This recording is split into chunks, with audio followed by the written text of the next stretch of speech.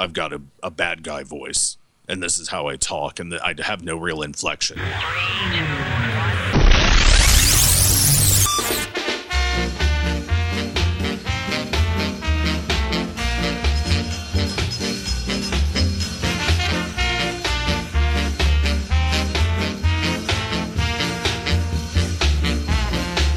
Ladies and gentlemen, welcome to the Film Find, the greatest movie podcast ever, assuming you've never listened to a movie podcast before. I'm your host, Adam Porteous, and I'm joined as always by Matt Smith.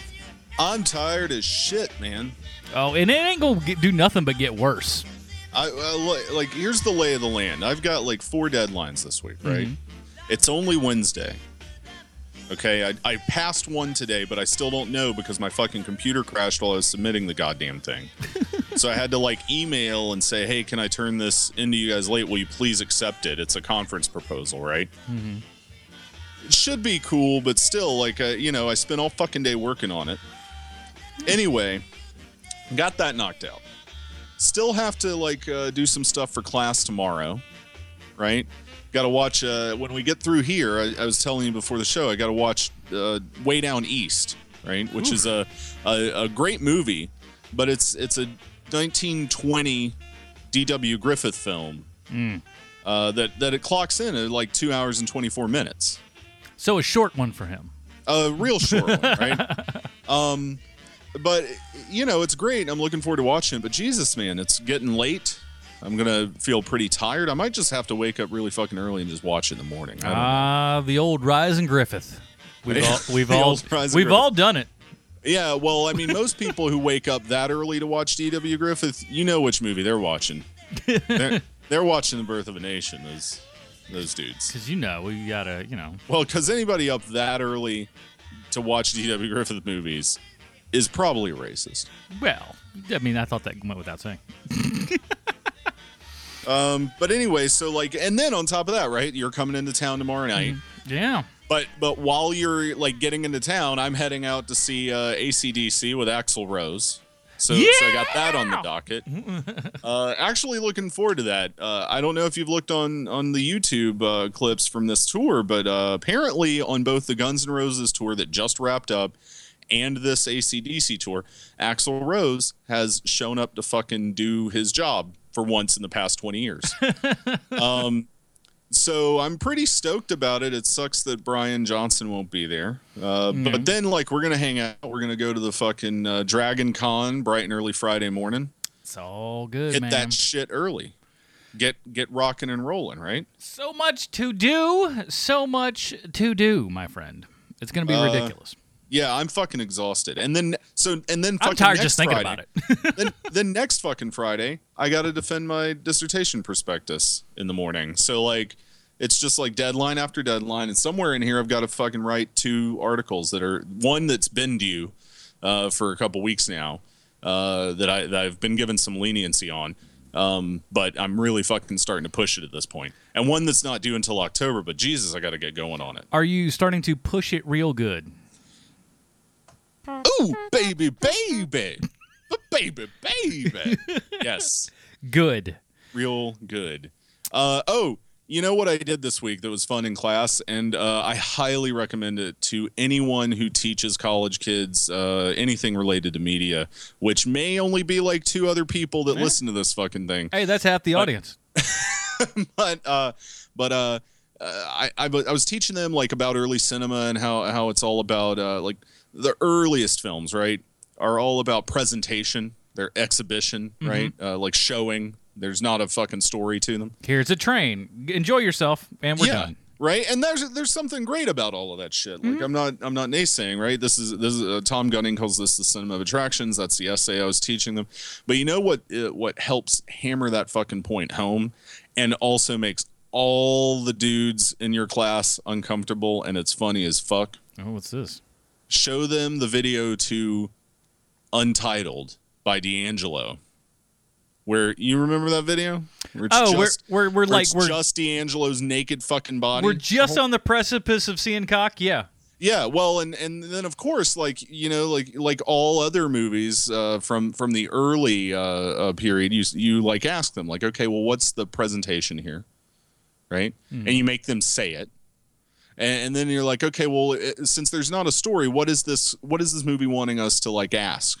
What's the central driving question of this film? And the question is like, are we going to see fucking Beanpole? Yeah, it's like, yeah. Right? Like, because even if you're not gay, like you're immediately just drawn to that fucking guy's abs and Adonis belt. Like, is there going to be dick in this? It points you right to it. Is it going to be dick? Yeah. So anyway, I did that this week, and that was fun. That's always a fun one to show. I like them better in CD form. This is awkward. Yeah, well, and I tell everybody, like, you know, like, you guys are just going to have to deal with this because this is not the gayest thing we're going to watch this semester. This is light. It is. It's homoerotic compared to gay, and we will get into full-on gay territory in about 3 weeks. That's what I tell them. Bring it. So prepare thyself. Have you been now. watching anything, Adam? I think we both went to see movies that the other one did not see. We did, but we're not going to talk about those yet because I imagine you saw other things. We did. I've seen other things. We got lots of things, but those things will have to wait, Matt.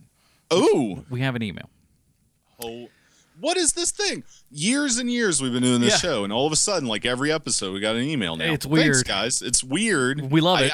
I obviously have not adjusted enough to not just ask Adam what the fuck. Hey, do we have any emails? It's because like after 40 episodes, it would have just been, for Christ's sake, stop asking. They never come. Yeah, but now they do. Well, good. So what's this week's email basket about? This one's called B. Lucy Movie. I don't know why she wrote it like this. Maybe I'm just stupid, but hey, whatever. Hey guys, love all your podcasts, Film Fine, Here Movie Podcast, and Preacher Podcast. I'm totally a fan lady. I say lady because I'm 30, no longer a girl. Winky smiley face with a tongue out. Sounds like it. I'm just kidding. Which tells me that... I'm just picking. I sign things with fucking winky faces all the goddamn time. Yeah, talk about gay. And they're all to me. That's what the weird part is. Anyways, have you guys heard anything about the John Belushi biopic that's starring the kid from the Wild movie where he's starved to death? I think Emil Hirsch, yeah? Isn't that him? I've not heard about this. I don't know. So I forgot the movie or the movie's name and his name. Well, that doesn't help us, does it? His name is Eli something. I think it's Emil Hirsch. Emil Hirsch was in that. You know, he played the guy who went and died in the. Yeah, he played. Yeah, exactly. The wilderness gentleman. Yeah. The guy who wasn't Cheryl Strayed. True.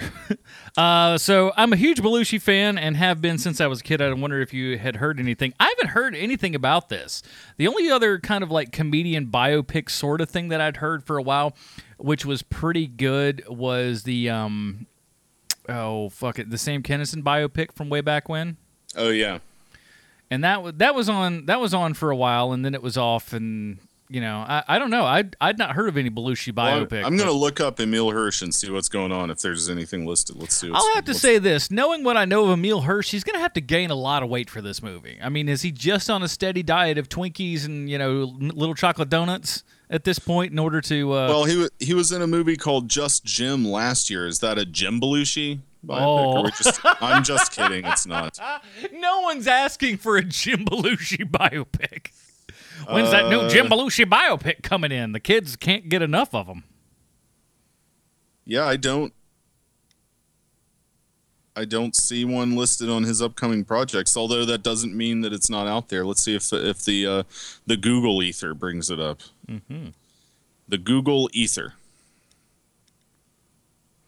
Anyways, I'll read another email while you're looking for that. Yeah, while you're doing that, let me do this boring stuff. You got to read that. This one's from Mo. Hey guys, as stated before, very new to the podcast. Found you from the Preacher Podcast, but heard you speaking about silent films. Speaking of old D.W. Griffith there. Oh shit! And have not quite figured out the reference point, except that Matt teaches maybe film history. Elaborate on that for half a second for the folks. Wait, what? Jesus Christ! What am I elaborating on? I'm sorry, I was looking up what you teach. Oh, I teach kind of all over the place, media-wise. So what I do and research is media history, not just film or television, but kind of like the history of technologies, the history of the occult. I was trained as like a social historian, And so I'm really interested in that. What I teach, predominantly because of how our American systems are set up, for grad students particularly who are teaching courses, is that I mostly teach film history, but I've also taught courses in media industries studies, which is like how you research the industrial practices and the industries themselves. So like fucking business aspects and things like that. How the industry thinks about itself. And I've taught courses on the horror film as a genre. And that's it right now. But that's what I do. I think that's elaborate enough. That's pretty elaborate. That's good. Uh-huh. Mo continues.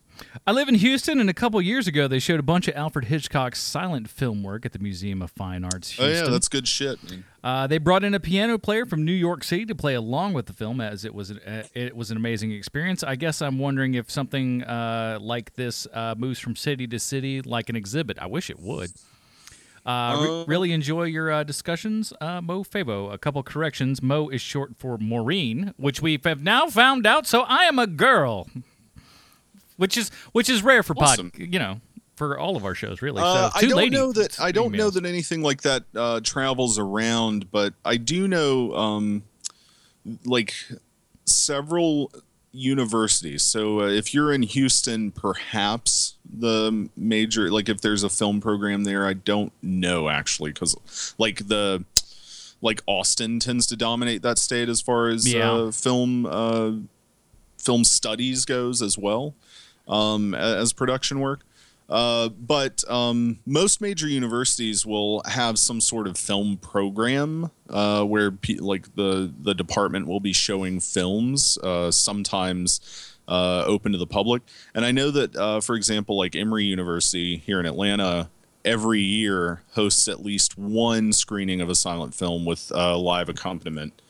And also, like there's a great film festival in San Francisco, which I know is a hike, but it's the San Francisco Silent Film Festival, and that thing is excellent. It's been held there every year since 1996 at the Castro, which is a gorgeous theater. Famed, and it's the largest silent film festival in the U.S. Yeah, so, there should be more stuff like this, man. And and like you said, the Alamo guys do like a travel and roadshow stuff every now and then, and like doing movies and like the venues with which they take place, Devil's Peak, Martha's Vineyard, and shit like that. Yeah, I'm.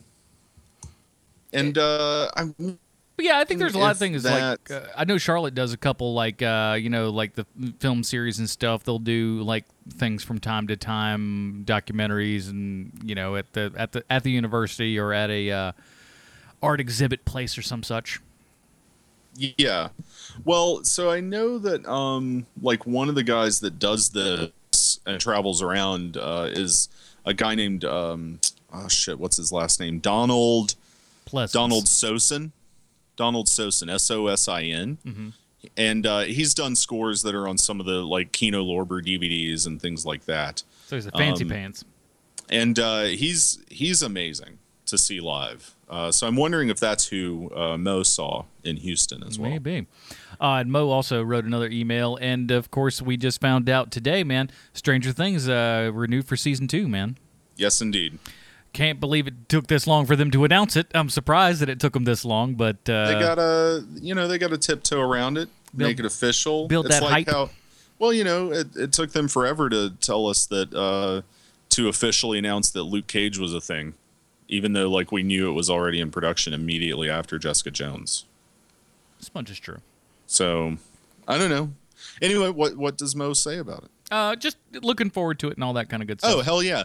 And I really do still want to do stuff. I've got to figure out my fucking schedule first. But I do want to take a deeper dive into that show.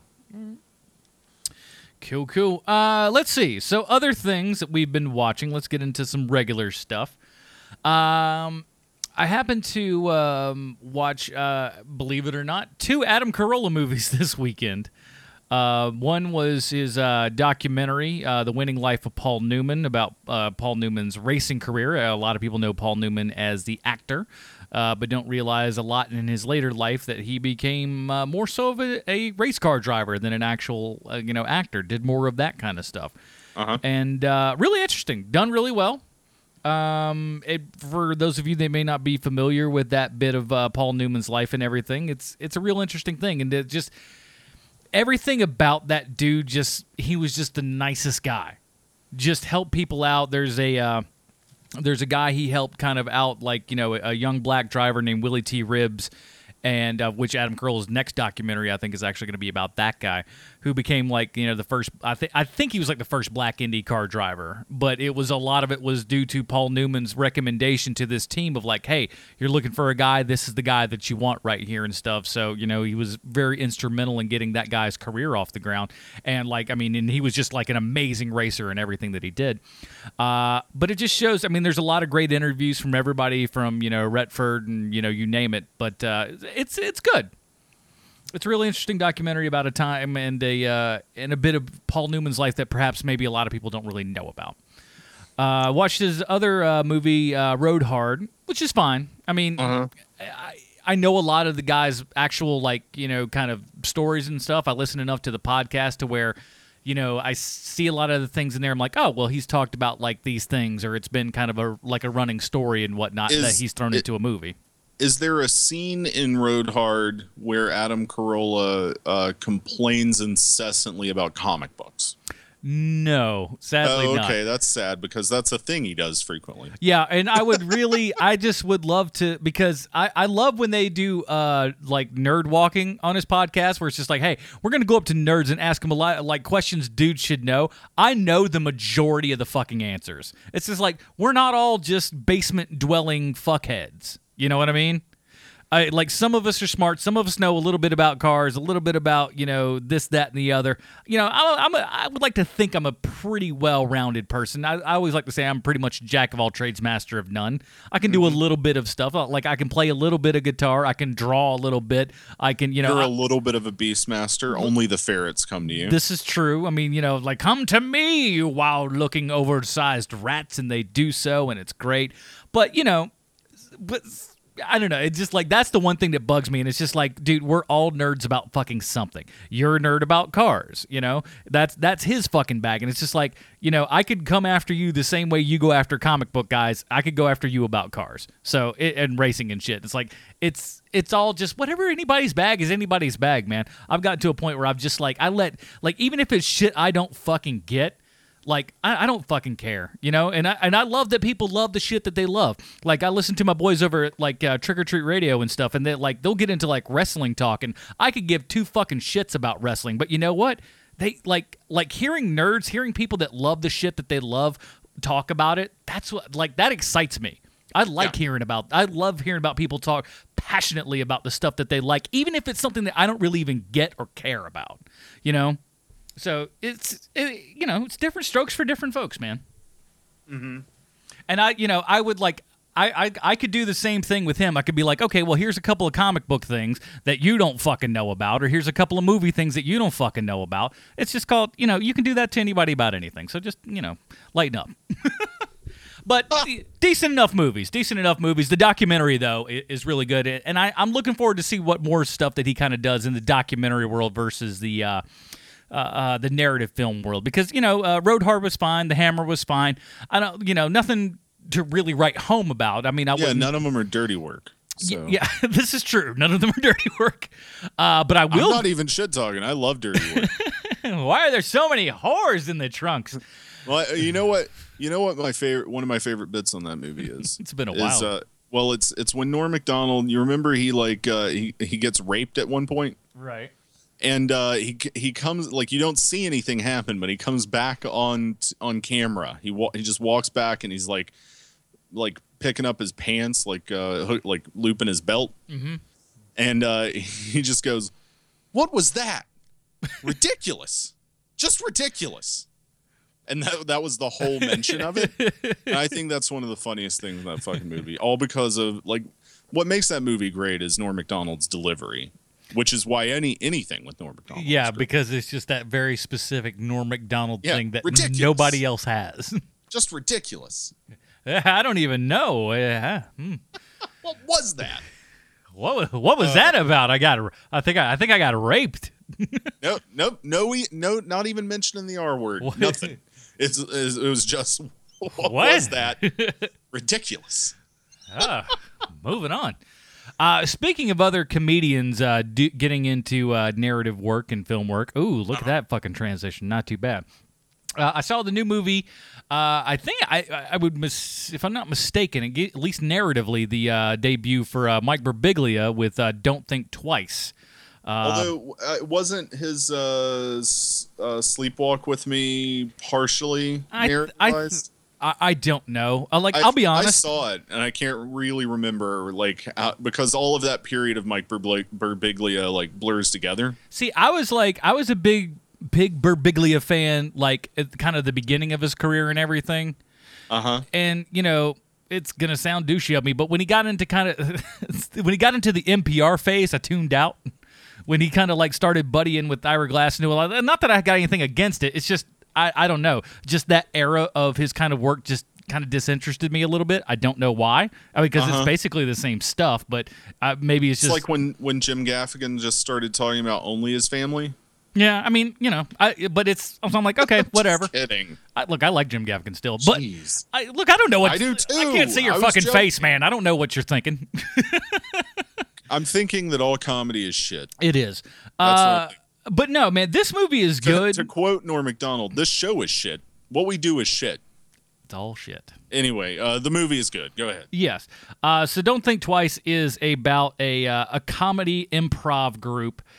And let me tell you something. I fucking hate improv. A lot of it is shit. As a guy who's done stand-up, here's the order. Stand-up, sketch, and then improv's at the bottom. And, ventriloquism's underneath that. But what about stand-up ventriloquism? Yeah, give me an example. If you say Jeff Dunham, I'm reaching through the internet and choking you. Are there other examples? I don't. There's that one guy who did the America's Got Talent who apparently people enjoy him. Who actually, from what I hear, don't ask me why I know this stuff, but is because you secretly like it. No, God, no. Mm-hmm. I did watch a ventriloquism documentary about 2-3 years ago, but who's actually considered a better ventriloquist, because even Jeff Dunham says look, man, I fucking move my lips, so it's just it's just about whatever I do, and people seem to respond to it. But I don't care for improv is my point. And you care. He made me care about improvisational people, and that just is gross. But it stars Birbiglia himself, and the big standouts, though, of course, he's great in everything he does, is Keegan-Michael Key. He puts in a great performance here, as does Gillian Jacobs. Both of them are really the stars of this. Birbiglia is a star, but he kind of is a little bit in the background there and everything. And then there's a couple other players and stuff as well, but those are kind of the two main stars. I really like the world this is living in. I know a lot of it, because I've seen it. The only part that's not realistic is these are packed out improv shows at the theater that they're doing, but their theater's kind of shutting down and everything, and they're having to find another place to go. But a lot of improvers and everything in New York City, they're really trying to just get further on in their career. And right. there's a show that's ostensibly SNL, that they're all trying to get on and everything, and then members of the group is it get called auditions. Fridays? No, it's not called Fridays, sadly. It's called weekend, late week. I forget what the fuck it's called. It's SNL. There's even the intro is very late Saturdays last week. Late Saturdays last week. The guy who's doing the intro for it, because they show it on TV, just sounds exactly like Don Pardo. Weekend this week and everything. Yeah. So it's fucking clearly that. But it's good. It's about people that are, kind of getting on in their age and everything, and really have to sit back and go, is this something that I want to do?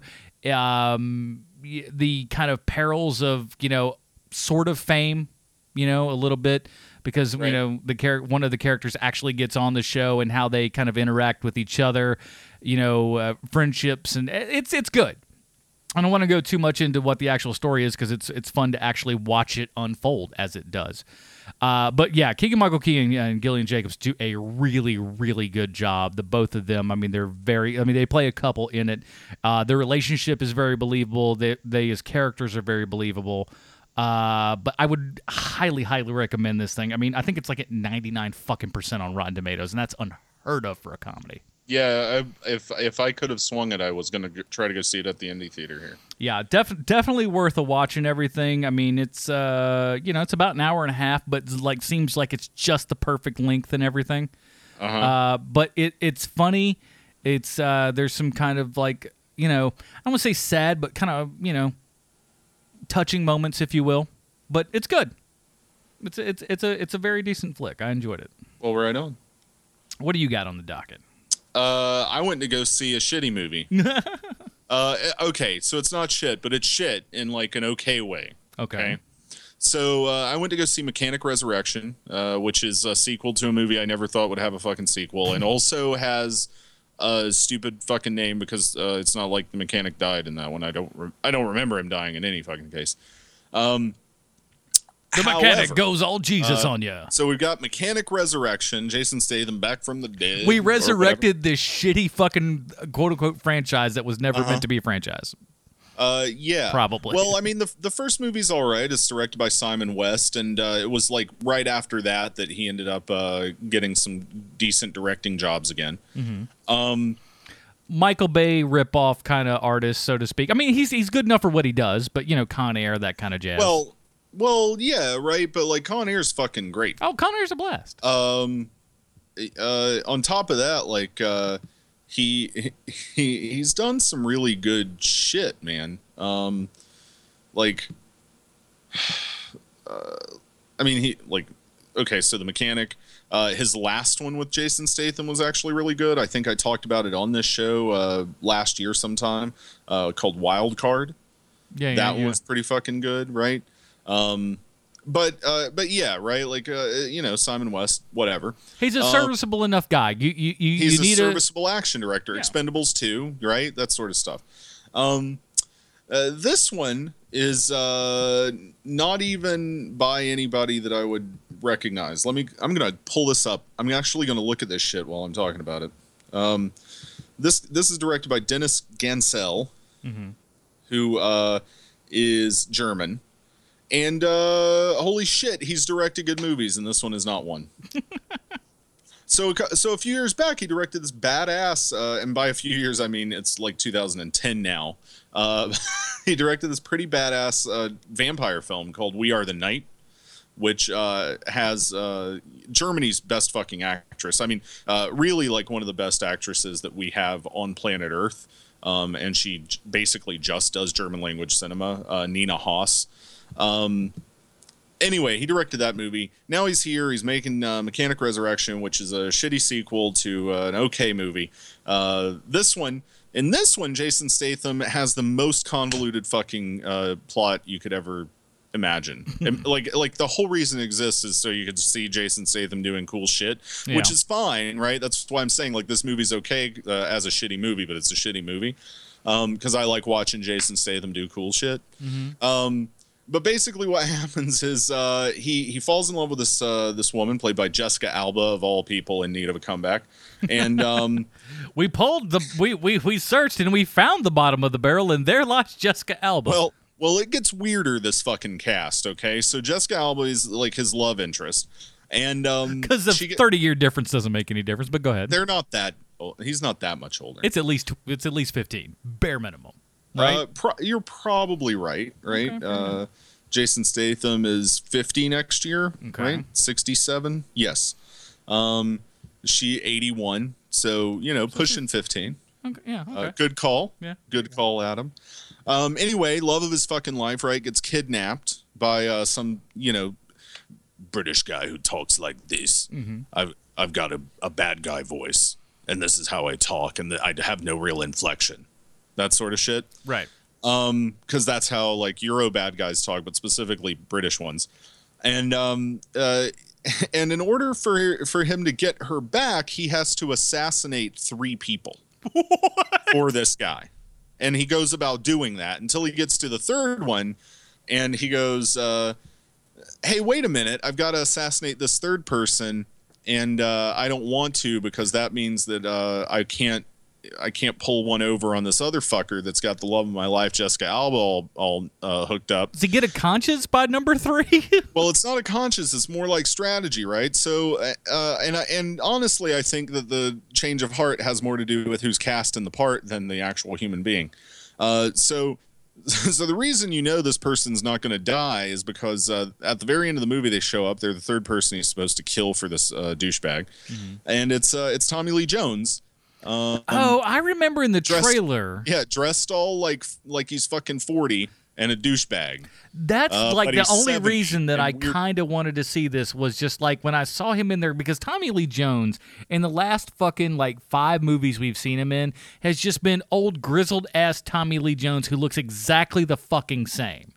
Right. And this is like off the fucking charts. Well, he still looks old and grizzled, but they've given him like a really short haircut, and he's got a little soul patch. He's got a big soul patch, and those fucking those fucking circle like round John Lennon glasses, blue tinted John Lennon glasses, like Luc Besson would put characters in all the fucking time. Right.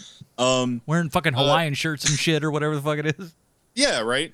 And anyway, so like they pal up, and then they save Jessica Alba or some shit, and Jason Statham fakes his death, which may or may not have been the ending of The Mechanic, which might be why this is called Resurrection, but I don't remember. Resurrection quite 2, Electric Boogaloo. It's a long time ago, that movie, 2011.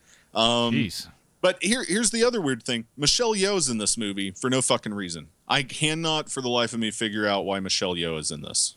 But she's here. Does she fight a lot of people at least? There's like one scene where she kind of is involved with nothing. It's weird.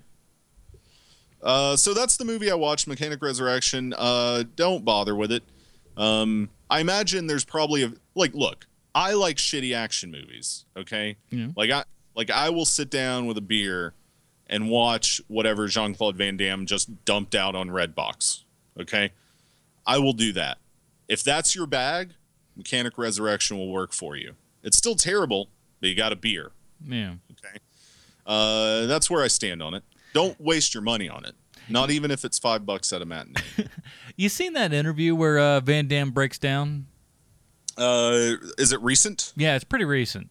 Yes. Where he's just like, everybody's been asking me the same questions for the last 30 years. It's called, you haven't done anything interesting in the last 30 years. That's why people are asking you the same questions. True. Well, I mean, by and large, it's just like, people ask me the same shit all the time. It's just called... Nah, he's in the right. People, I think if you're going to be interviewing somebody, you should at least know that they've fucking not been doing dick. Look, he's done stuff, but let's be honest. Most of it's just universal straight to fucking video shit that's just like, yeah, we want to talk about your glory days because, frankly, but you know who else is doing all that shit? Literally every other working actor. And not even working actor. Big fucking stars. Bruce Willis had 5 fucking direct-to-video movies last year. Bruce Willis. It is really weird, the fucking straight-to-video shit that we got, isn't it? Well, it's because that's what it is, right? That's the fucking market now. Yeah. Like, the theatrical market is not there for shit. Right? Like, John Malkovich, most of his shit, direct-to-video these days. Right? Yeah. He was never a big star, but it used to be if he was in your fucking movie, it was because it was a bigger movie, and he was going to get, or it was a really small movie, and he was still going to get played in the fucking indie theater. Yeah. But now that shit don't even happen. So I'm just saying, I think there's still a tendency to poo-poo the DTV market, but I also think that's just the fucking system we live in at this point. DTV is where the shit is. And I mean that not figuratively or in any real sense. I'm just saying, everybody's putting shit out there. Yeah. And some of it's really fucking good. But I think that if that's your attitude, that you've been doing a bunch of direct-to-video shit and I haven't done my fucking homework, then you deserve not only to have him get pissed off at your interview and yell at you, but you also deserve to, much like the dude in Cyborg, get fucking roundhouse kicked to the goddamn face. I will say this, though. I think part of his also thing is that, and this is the case, having worked in news, I know this, he's doing a lot of these interviews and stuff, and he Yes. just keeps he is getting asked the same questions over and over. It's called, that also is part of your job. But the big thing from what it looked like in those interviews is he's like, I can't see what these people are doing.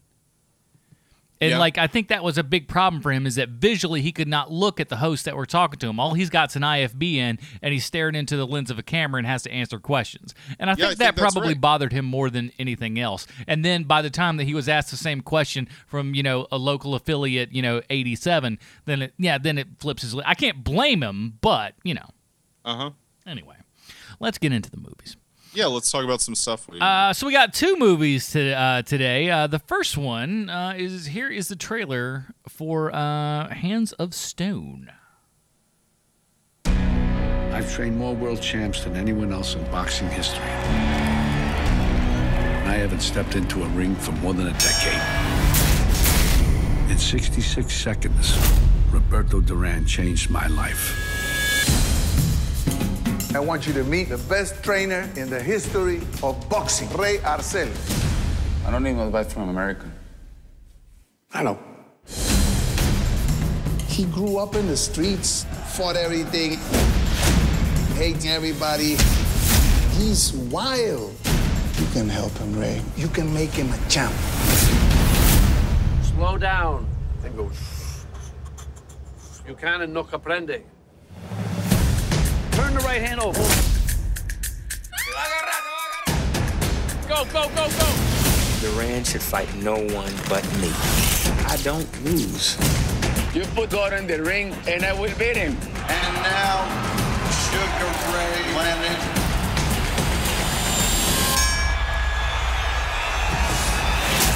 He's running in circles around you.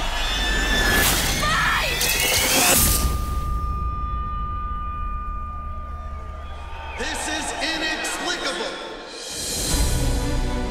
I work on my life. I didn't have any food when I was a kid. I'm hungry. I don't want to be hungry anymore. No mas. He needs to come back. Roberto Duran, the man with the hands of stone. We are in for a serious fight.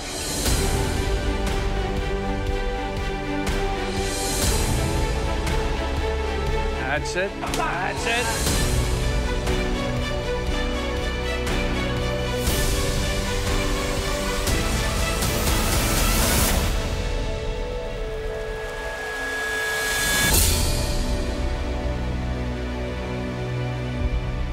All right, that was a trailer for Hands of Stone, our first new release review of this week. IMDb plotline: the legendary Roberto Duran. Robert De Niro's in it. That's why I just got the R in the the legendary Robert De Niro. The legendary Robert De Niro stars in this Not film. an untrue statement. It's not. Yeah, exactly. The legendary Roberto Duran and his equally legendary trainer partner Ray Arcel change each other's lives. That's a really shitty IMDb plotline. This is written and directed by Jonathan Jacobowitz. Sure, that's pretty good. Starring Edgar Ramirez, Usher Raymond, Robert De Niro, Ruben Blades. God damn, I love Ruben Blades' name. That is just such a badass name.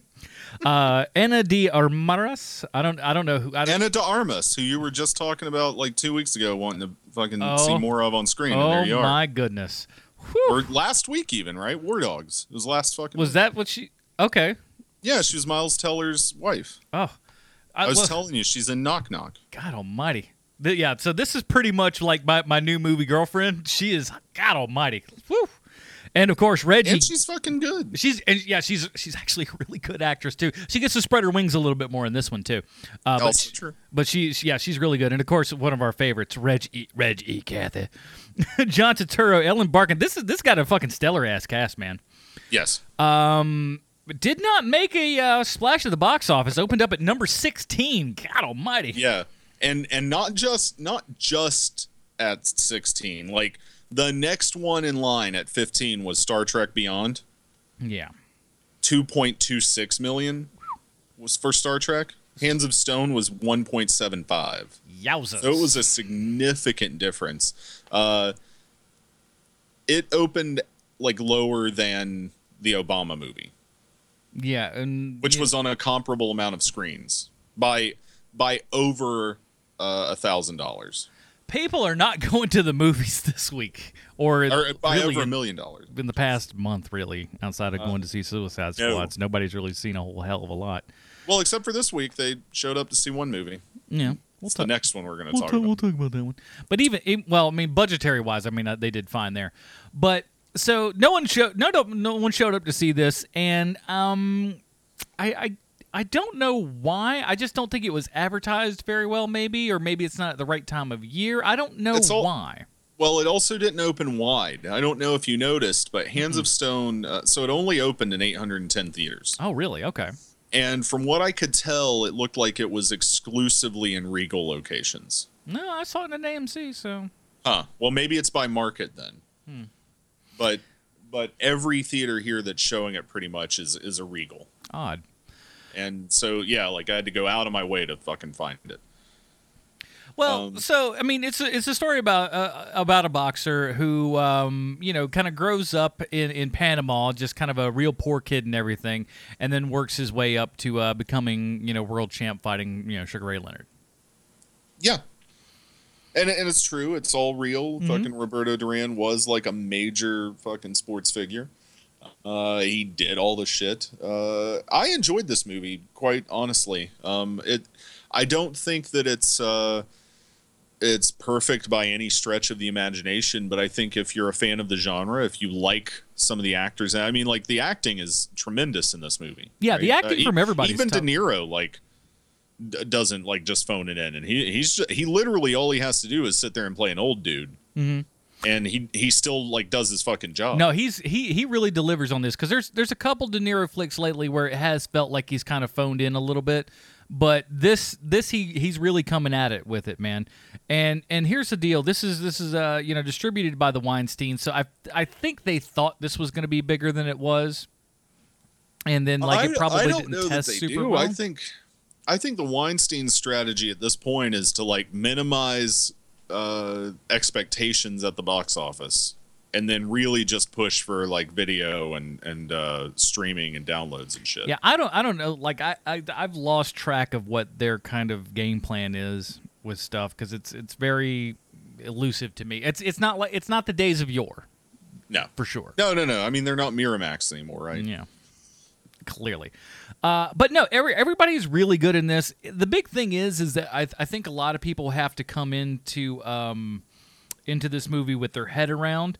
Is this, in a way, is a lot like another Robert De Niro movie, Raging Bull, in most of these people aren't the best of people. No, a big part of this is Duran's struggles with his own volatility. And his identity as a Panamanian. In fact, one of the things I found really intriguing about the film was how it weaves Panamanian politics of the 60s and 70s throughout the movie. I found that really intriguing, actually. Yeah, and that was done quite well to kind of show the struggle of the country and his kind of struggle of kind of being accepted, being brought in, and everything. The biggest problem that I have with this movie is that I don't think the boxing is shot tremendously well. No, although some of them are pretty interestingly shot, right? Oh, so they look pretty in a lot of times, but it's not well done. Yeah, I agree. I'm just saying there are certain moments though where I like watching a match and you're just like, oh, I actually this full zoom out to you can barely even see them in the fucking ring. Those kinds of shots. I was like, I don't recall seeing this in a boxing movie. The closest I think we've gotten to something like that is maybe in The Fighter, but that's only because what they're doing in that movie is replicating the HBO camera angles. Right. And shooting on video, right? But here, right, in the middle of the fucking fight, the camera will just do these swoops, completely around the fucking ring, and I thought that stuff looked really great, actually. Yeah, there's and that's the tough part, because you can pick and choose good stuff. There is some really great, really kind of masterfully done stuff, but then there's just so much just really in tight and super quick editing that just makes me seem like it feels like he didn't really trust himself enough, or maybe they weren't trained well enough to really pull off what a good looking fight. Yeah, that might be true. Yeah. That's the toughest part for me, because it's just like I'm getting a sense of the fight, but I'm not watching the fight. Right. I feel what's going on. I get a vibe of what's happening there, but you don't see it as well as you want. And that's what's frustrating, is that when you do get to those, those nice swooping kind of almost Vista-esque, kind of shots and everything, you go, oh, wow, this looks really good. I hope we kind of, and then it's just back into like real tight shots that are like, that are just like cut. And that's fucking annoying. But I mean, that's a small quibble, but I mean, because it's an enjoyable film if you can get over the fact, and I know some people won't, but you're not going to have your traditional sort of hero in this. Roberto Duran is not really a guy that you're just going to be cheering for every moment. He's not a Rocky. He's kind of a douchebag. He's got a lot of problems, and kind of everybody does, really. Yeah. Nobody's really blameless or innocent. You don't just kind of go like, "Ooh, I'm really rooting for this person." Yeah. But it's well done. It's pretty well done, and I think people will probably, like I said, I don't know this is going to go down as one of the great boxing movies by any stretch of the imagination, but it's for what it is and documenting the time with which that it's done. It's pretty good. Yeah, I think so too. It's pretty good. It's buoyed by the performances. Like we said, the fights are a little shaky, but effective enough. I think what's really missing from the fights, honestly, is like a real dramatic tension. Mm-hmm. Right? Like, there's no believability for me, like in Raging Bull, like in Rocky, like in Creed, or even in The Fighter, right? That Durand is actually going to get the shit kicked out of him. Right. And I feel like you need to have that. But Durand, the way they build him up in the film is this like one knockout punch guy, right? Mm-hmm. So anytime he's even when he's getting beaten on, you're just like, oh, he's going to fucking wail on this motherfucker in a minute. Yeah. I will say this. Big surprise, though, was really Usher. Usher put in a really good performance. I mean, very much in the kind of vein of what Sugar Ray does. And I loved his kind of moves in the ring and everything. Had that very, kind of proper vibe and everything. It worked for me. Yeah, it was good. So, I mean, it's a recommendation. I mean, I don't think anyone needs to rush out and see it by any stretch of the imagination. Chances are it probably won't be in theaters long, having made, the money that it made this week. Right. But, yeah, man, if it hits on Netflix or something, it's not a bad rainy Sunday movie. Yeah, no, not at all. All right, well, let's get into numero dos here, everybody. This is going to be an interesting conversation. Here is a trailer for Don't Breathe. Your lips look sore. That's how you're making your cash out there? What do you say you and I move away from Mom together? It's a promise. You're leaving? Yeah, as soon as I have the money. When are you coming back? Never. Yo, I got our ticket out of here. Rumor is this guy is sitting on at least $300K. Boom!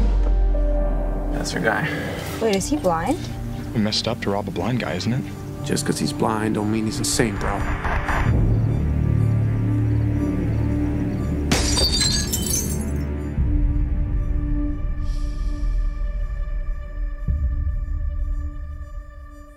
Guys, money's probably in there.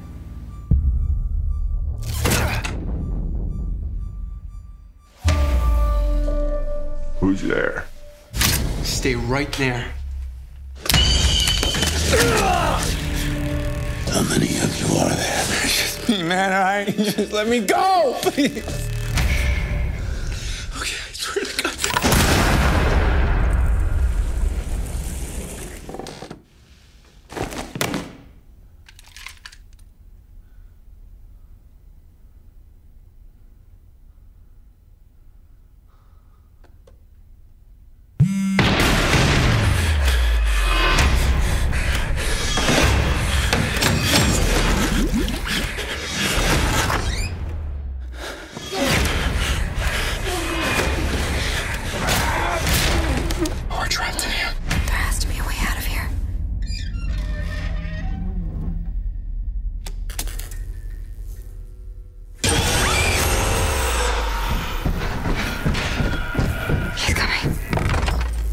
Now you're gonna see what I see.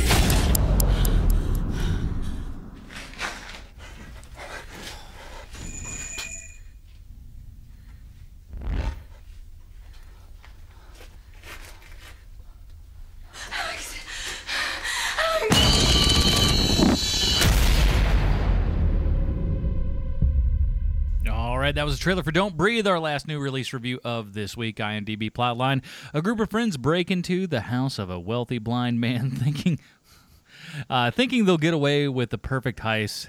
They're very wrong. This is written and directed by Fede Alvarez, excuse me. Starring Stephen Lang, Jane Levy, Dylan Minnette, Daniel Zavato, and more.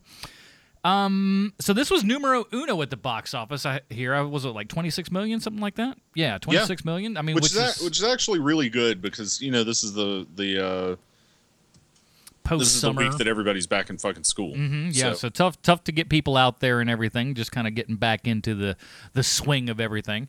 So yeah, man, and this thing is like 86% on Rotten Tomatoes with critics. I mean, this thing is rated fresh. Again, something very, very strange for a kind of a horror genre film here. Yes, and it's and about the exact same thing for audience members too. So it's not like it's a highfalutin art thing that the critics like and the people don't get. I mean, it's pretty equal levels there, which is fairly rare that something like that happens, especially for genre films. Not to mention make 26 million at the box office in kind of a sort of a slumpy sort of time of year that we normally are in. So Fede Alvarez did the Evil Dead movie, the Evil Dead remake. The remake, yes. Not too long ago, which I think you enjoyed a whole bunch. I thought was fair to middling. Yeah, I think that movie's great, actually. Yeah. And so I'd forgotten that he had done that because I'd kind of wildly forgotten that movie just because it just didn't light a fire for me. So I was just like, oh, it's the guy who did that movie. Okay, fair enough. And now I stopped watching the trailer for this early. So whenever, because this is a wildly shown trailer, and when I kind of figured out the plot of stuff and everything, and I was like, oh, here's what's gonna go on. Whenever it came on, I closed my eyes and only listened to the audio that was going in there. So this trailer was very much like my experience watching the trailer for me, because I wouldn't watch this stuff because I didn't want to see what was going on here because so many of these things are fucking ruined by trailers. So I'm like, okay, I'll just listen. And I'm kind of glad that I did, but so I didn't know a whole lot going in other than, hey, there's this guy who supposedly has this money. These kids are going to go in and break it to try to, make a better life for themselves or whatnot. So I didn't know too awful much going in other than that. But Matt, what was your kind of overall thoughts of this? After seeing it? Yeah, well, yeah, okay. That it fucking rocks. Okay. That's my overall thoughts. Is that too obtuse? Well, for our audience. Well, okay, it doesn't go in depth enough. Well, that's it, everybody. Thanks for joining us this week. No, I'm gonna say like this movie is masterfully directed. Mm-hmm. It is a fucking tour de force of nail biting, edge of your seat shit. It's really good in that regard. That's my overall thought. Okay. I'm going to guess you hated it? I didn't hate it. I just think it's okay. Uh-huh. I wasn't blown away by it. Do you hate good movies? Is this your confession right now? Yeah, I hate good things. The good things in life never happened to me, so I wish them all bad upon everyone else. Fuck them all. A pox on all your fucking movie houses. So here's the thing, man. We don't usually go into tons of spoilers on this show, but I almost feel that we kind of have to talk about this movie. Well, we can't talk it. So if you haven't seen the movie, just I guess go see it. So split is what I'm going to say, yeah. And Adam will say probably don't go see it. No. Here's the thing. I'll say no. See, here's where we differ. I will say people should probably go to see it because I'll be honest with you. I think the majority of people probably will like this movie. Because so and I think it, and honestly, I think it's worth seeing. That doesn't mean just because I don't think it's necessarily, fantastic, doesn't mean I don't think people should go see it. I think people should see it, and I think the majority of people out there will probably enjoy it. I just was lukewarm. I liked a lot of the idea. I liked a lot of the a good amount of the execution and stuff, but the ship has far too many holes for my taste. So from here on out, we're gonna kind of spoil everything that happens in this movie because you kind of have to sort of get to the nuts and bolts of this thing. So spoiler warning from here on out. So it has holes. Yeah. Mostly in the construction. Like, so when you build a ship, if you build it with holes inside of it, that thing's not going to float too well. I don't know what you're talking about. So, yeah.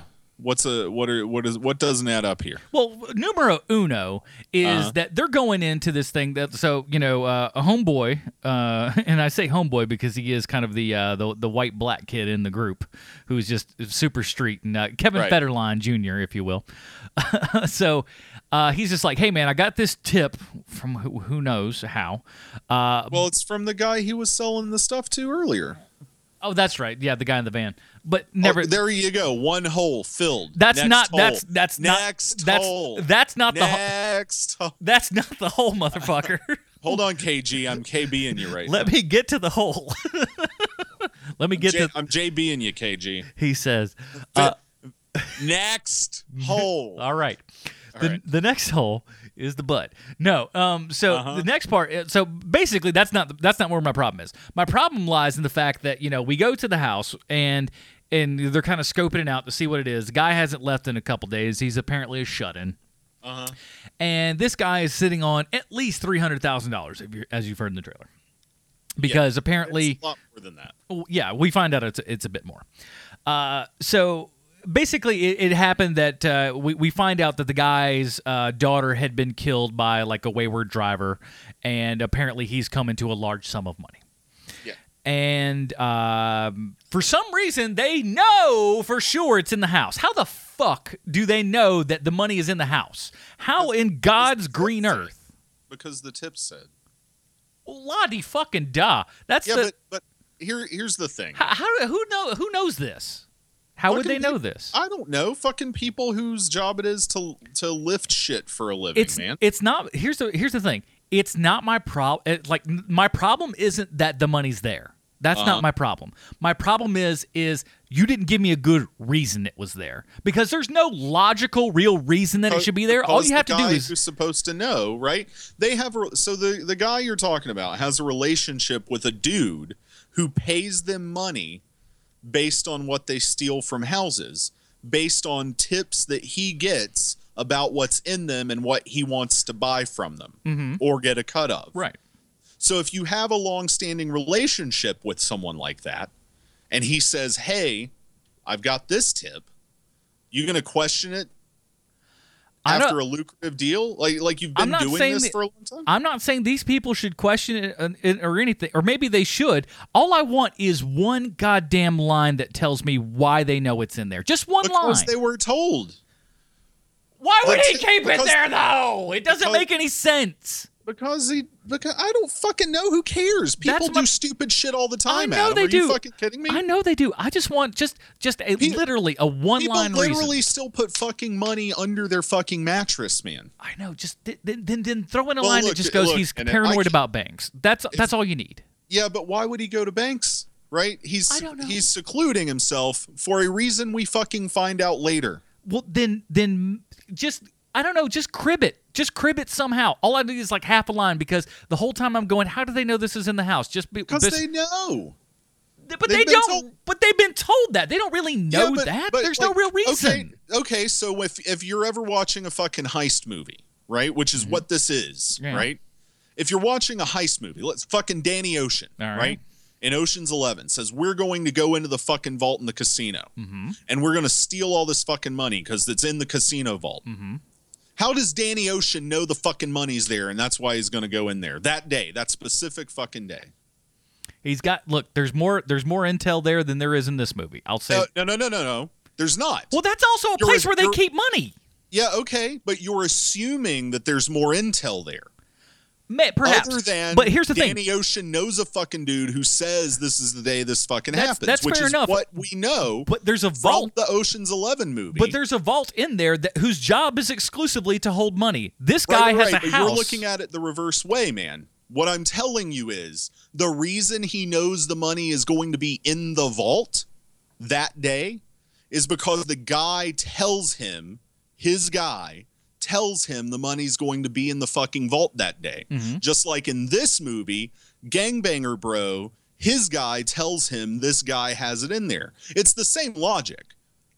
But what you're saying is Danny Ocean makes fucking sense, and this one doesn't make because sense. It's the exact same thing. Because it's the exact same relationship. One has it's the exact same plot. The exact same fucking thing. One has a specific reason that it's there to hold money. One and is this another. One has one too. The guy doesn't fucking trust banks. You don't learn that, but Jesus Christ, it's inference. You don't have to be told every fucking. All right. thing, well, Adam. let's say that's fine. Let's go to the next thing. Next thing. I'm done with that whole because I can't fucking believe you right now. All right, fair enough. So the next one. Let's go to the next. So one. let's say I go past that one. Let's say that's a thing that we can get past. These I hope this one's bigger than the fucking pinhole I just filled up. Well, fair enough. Well, here's the thing. Here's not a hole. Here's a problem with the movie. These characters are paper fucking thin. That's not a problem. You think that's a problem. I'm saying it's not a problem. This is a disagreement we're going to have. All okay? right. This is where I'm coming from. This movie exists for one fucking reason. Tension, tension, and tension. Mm-hmm. That's it. And they do a decent enough job at that. The characters don't have to be anything more than that. This is how genre works, man. This is how formula works. It's how it does, but I don't think it has to be that way. That's my problem. It doesn't have to be, but that's what this movie fucking does. And I think you have to accept that on its terms in order for it to like work for you. And you came in, it sounds like, and said like this doesn't work for me on its own terms because it's not what I wanted it to be. No. But that's not how genres work. They work how they fucking are. And then that's either for you or it's not. But that doesn't mean that it's not working within the parameters of generic expectation here. I think you think I hate this movie, and I don't. I think that you're picking. I just think that you're picking apart things that aren't there to be picked apart because they don't matter. Like I mean, I felt the same way with the Evil Dead movie, though. It doesn't even matter if they ever got the fucking money. Okay, if the money never showed up, if the money turned out to be bad fucking intel, it doesn't matter. It's fucking MacGuffin. And it would have been. It's a fucking Fugazi. It doesn't fucking matter. And it would have been great if it would have been. That would have almost been even better if, like, all of a sudden guess what? He does trust banks, and it's all in a Roth IRA or some fucking shit.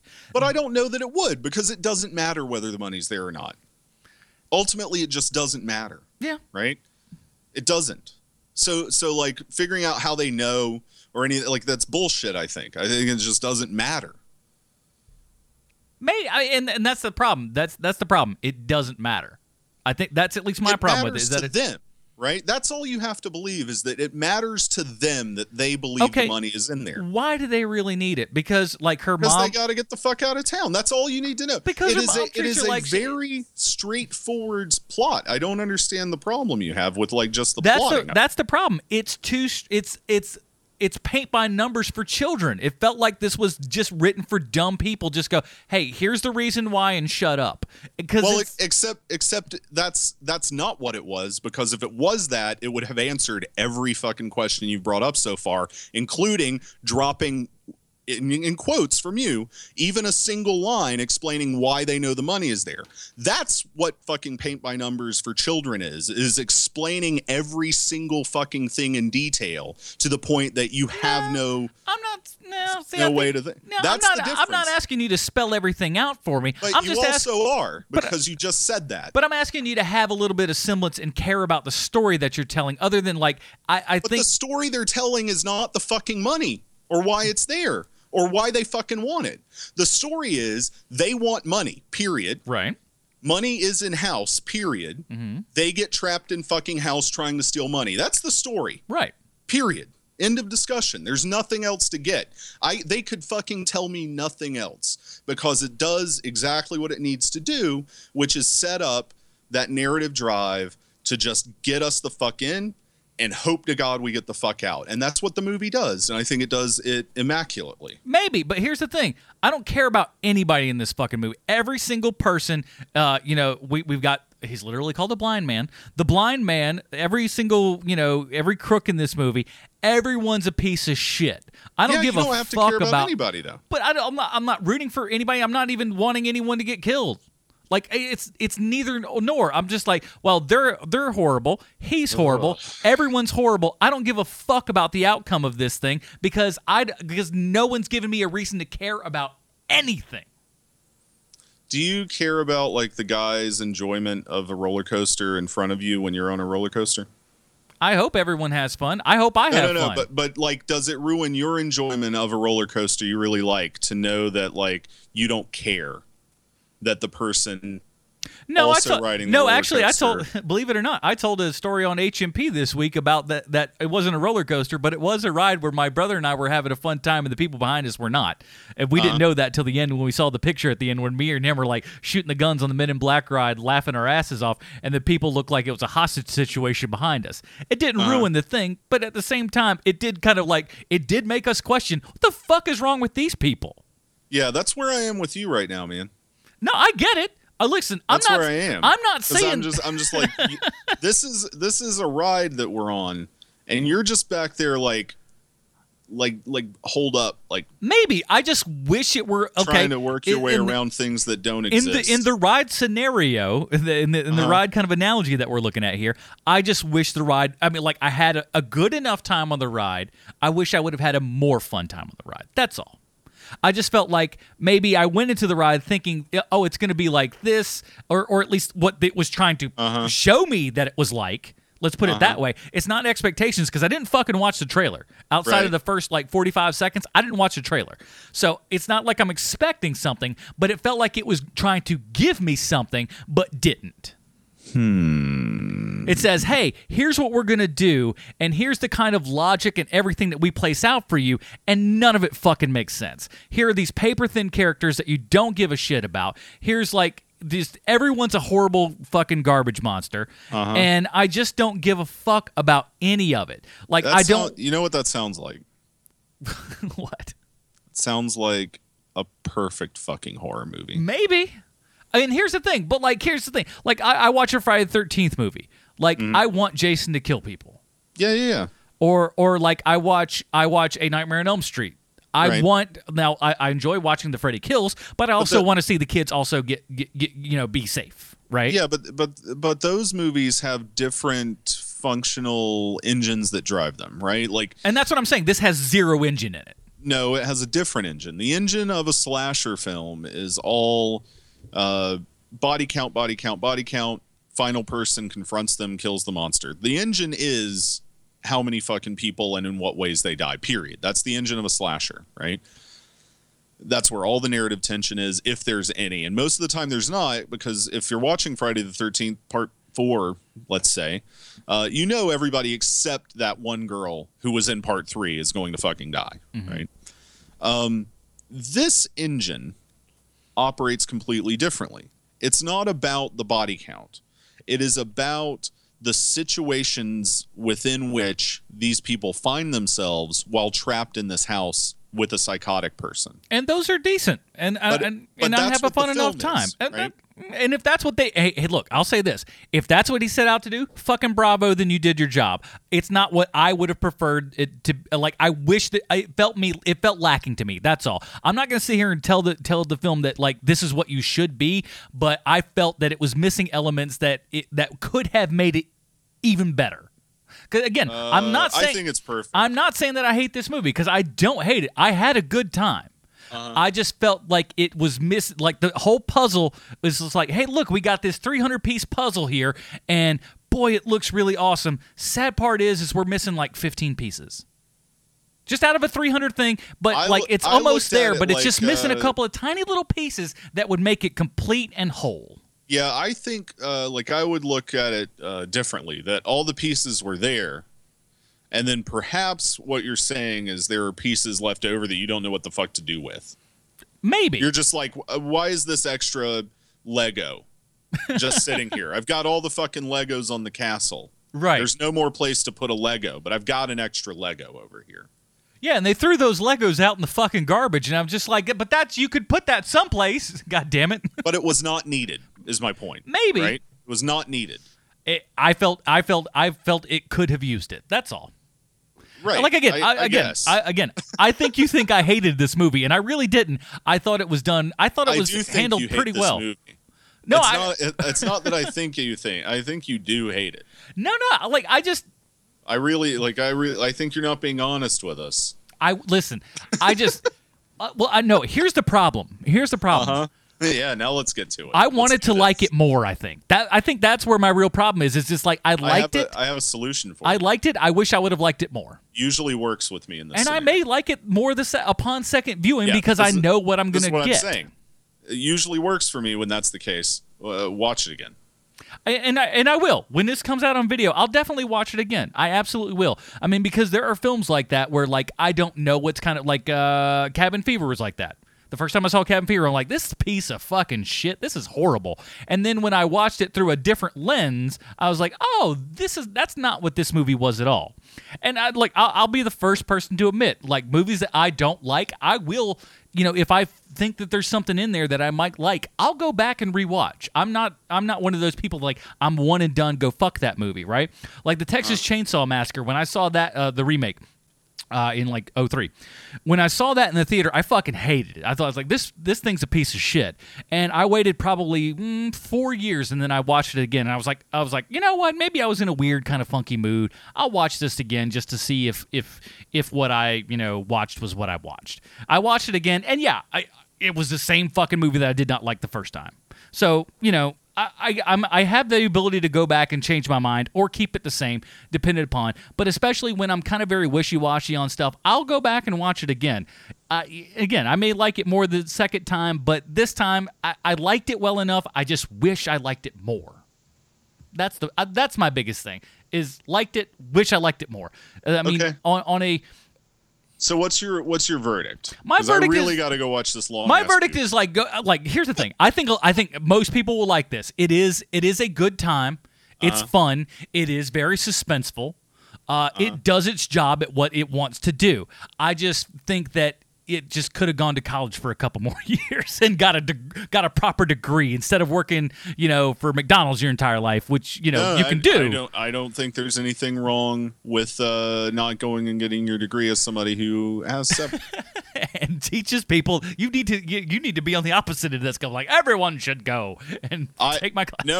No, I tell like students who want to like make movies for a living. Oh, you don't want to be there. Work in the industry. Get out. What I tell them is like go work on a movie set, and then if you feel like you need something, go to tech school. Yeah. No, I'll 100% back you on that. As someone who's in large film school debt. Yeah. Well, anyway, my verdict on this movie, I said right up front, it fucking rocks. And that's it. All right. Fair enough. I'm gonna hardcore endorse this movie. Go see it. It's fucking good, man. That's it. That's the whole thing. The whole shebang. We yelled. We cried. We came together at the end. We had a whole narrative arc. These things happen from time to time. We had a whole Noah's Ark. We had a whole Noah's Ark of everything. We all went in 2 by 2. Well, and we lost. So. Sometimes these things happen. Yeah. So next week, here's the thing, man. So with Dragon Con this week, I don't know what the fuck is going to happen. I think what's coming around the bend, if I may be so bold, is we'll probably release some content next week, but God knows what in the fuck that will be. And it probably won't be a lot of the new releases coming out. No. Though and we'll try to do a makeup like we sometimes do. Yeah, from time to time it happens. Now I don't know. Is Clown opening up? I think that was doing it's like a little Fathom thingy like this weekend. Am I wrong? Is it? I could be wrong. I didn't see it anywhere. I know that it opened back a couple months ago. It was actually sort of released. That movie. I don't know. Let me take a quick gander here. But I will say what we have coming up is a fucking weird ass movie with Michael Fassbender in it, The Light Between Oceans. Also Alicia Vikander. Boy, I tell you what, man, she's striking while the iron's hot, man. I can't blame her, and I like her and stuff, so I can't say I'm not yelling boo with that. We got Morgan, which I feel like I've seen that movie already. Well, that's another one where halfway through the trailer, I stopped, I closed my eyes. I'm like, I'm not watching the rest of this because I feel like it's going to tell me everything I need to know. So I've I've really gotten. Check out this shit that's playing here. If you're in town for Dragon Con, right? By some weird thing. Here are some things you might be interested in. Friday, 9:45 p.m. across town at the AMC North DeKalb, which is the theater I go to. the Final Fantasy 15 movie is playing. Why? I don't know why, but it's playing. Right? Oh man! Another thing. What a smelly event that would be. That might be interested in. Also, same theater, AMC North DeKalb 16. Mm-hmm. Okay, one show a day at 1:50 p.m., but it is showing. Kickboxer Vengeance. What? Yeah, it's coming out. It's weird. Theaters wise, right? Here's the other things. Okay, if you're in town for Dragon Con or for whatever reason, whatever okay? they got, you can also go and see other fucking movies. Friday night at midnight. Good. By the way, every fucking week here in Atlanta at the Plaza Theater, the last truly independent cinema in town, like independently owned, not part of a company, Yeah. right? Every Friday midnight, Rocky Horror Picture Show. We got one that kind of does that. They're part of a smaller chain, but they don't do it every week. They do it like maybe once a month, but you know. They do this every week, and it's the same group that's been like the same fan club that's been putting Same on whack jobs. 35 years. Yeah, that sounds about right. Lips Down on Dixie. It's a good name. It is a good name. It's a good name. Can't front them that. That's a good one. So you'll get something next week. Follow us on all social media and everything because we're going to be posting pictures and videos. We'll do some Periscope stuff. It's going to be a little bit of everything this weekend. So, keep an eye out, man. Keep an eye out. Lots of that stuff. And that's it. So you'll get something next week. What it is, who the fuck knows? But, you'll be there. I'll be there. We'll all be there. And we'll talk to you then. Bye, everybody. Laters.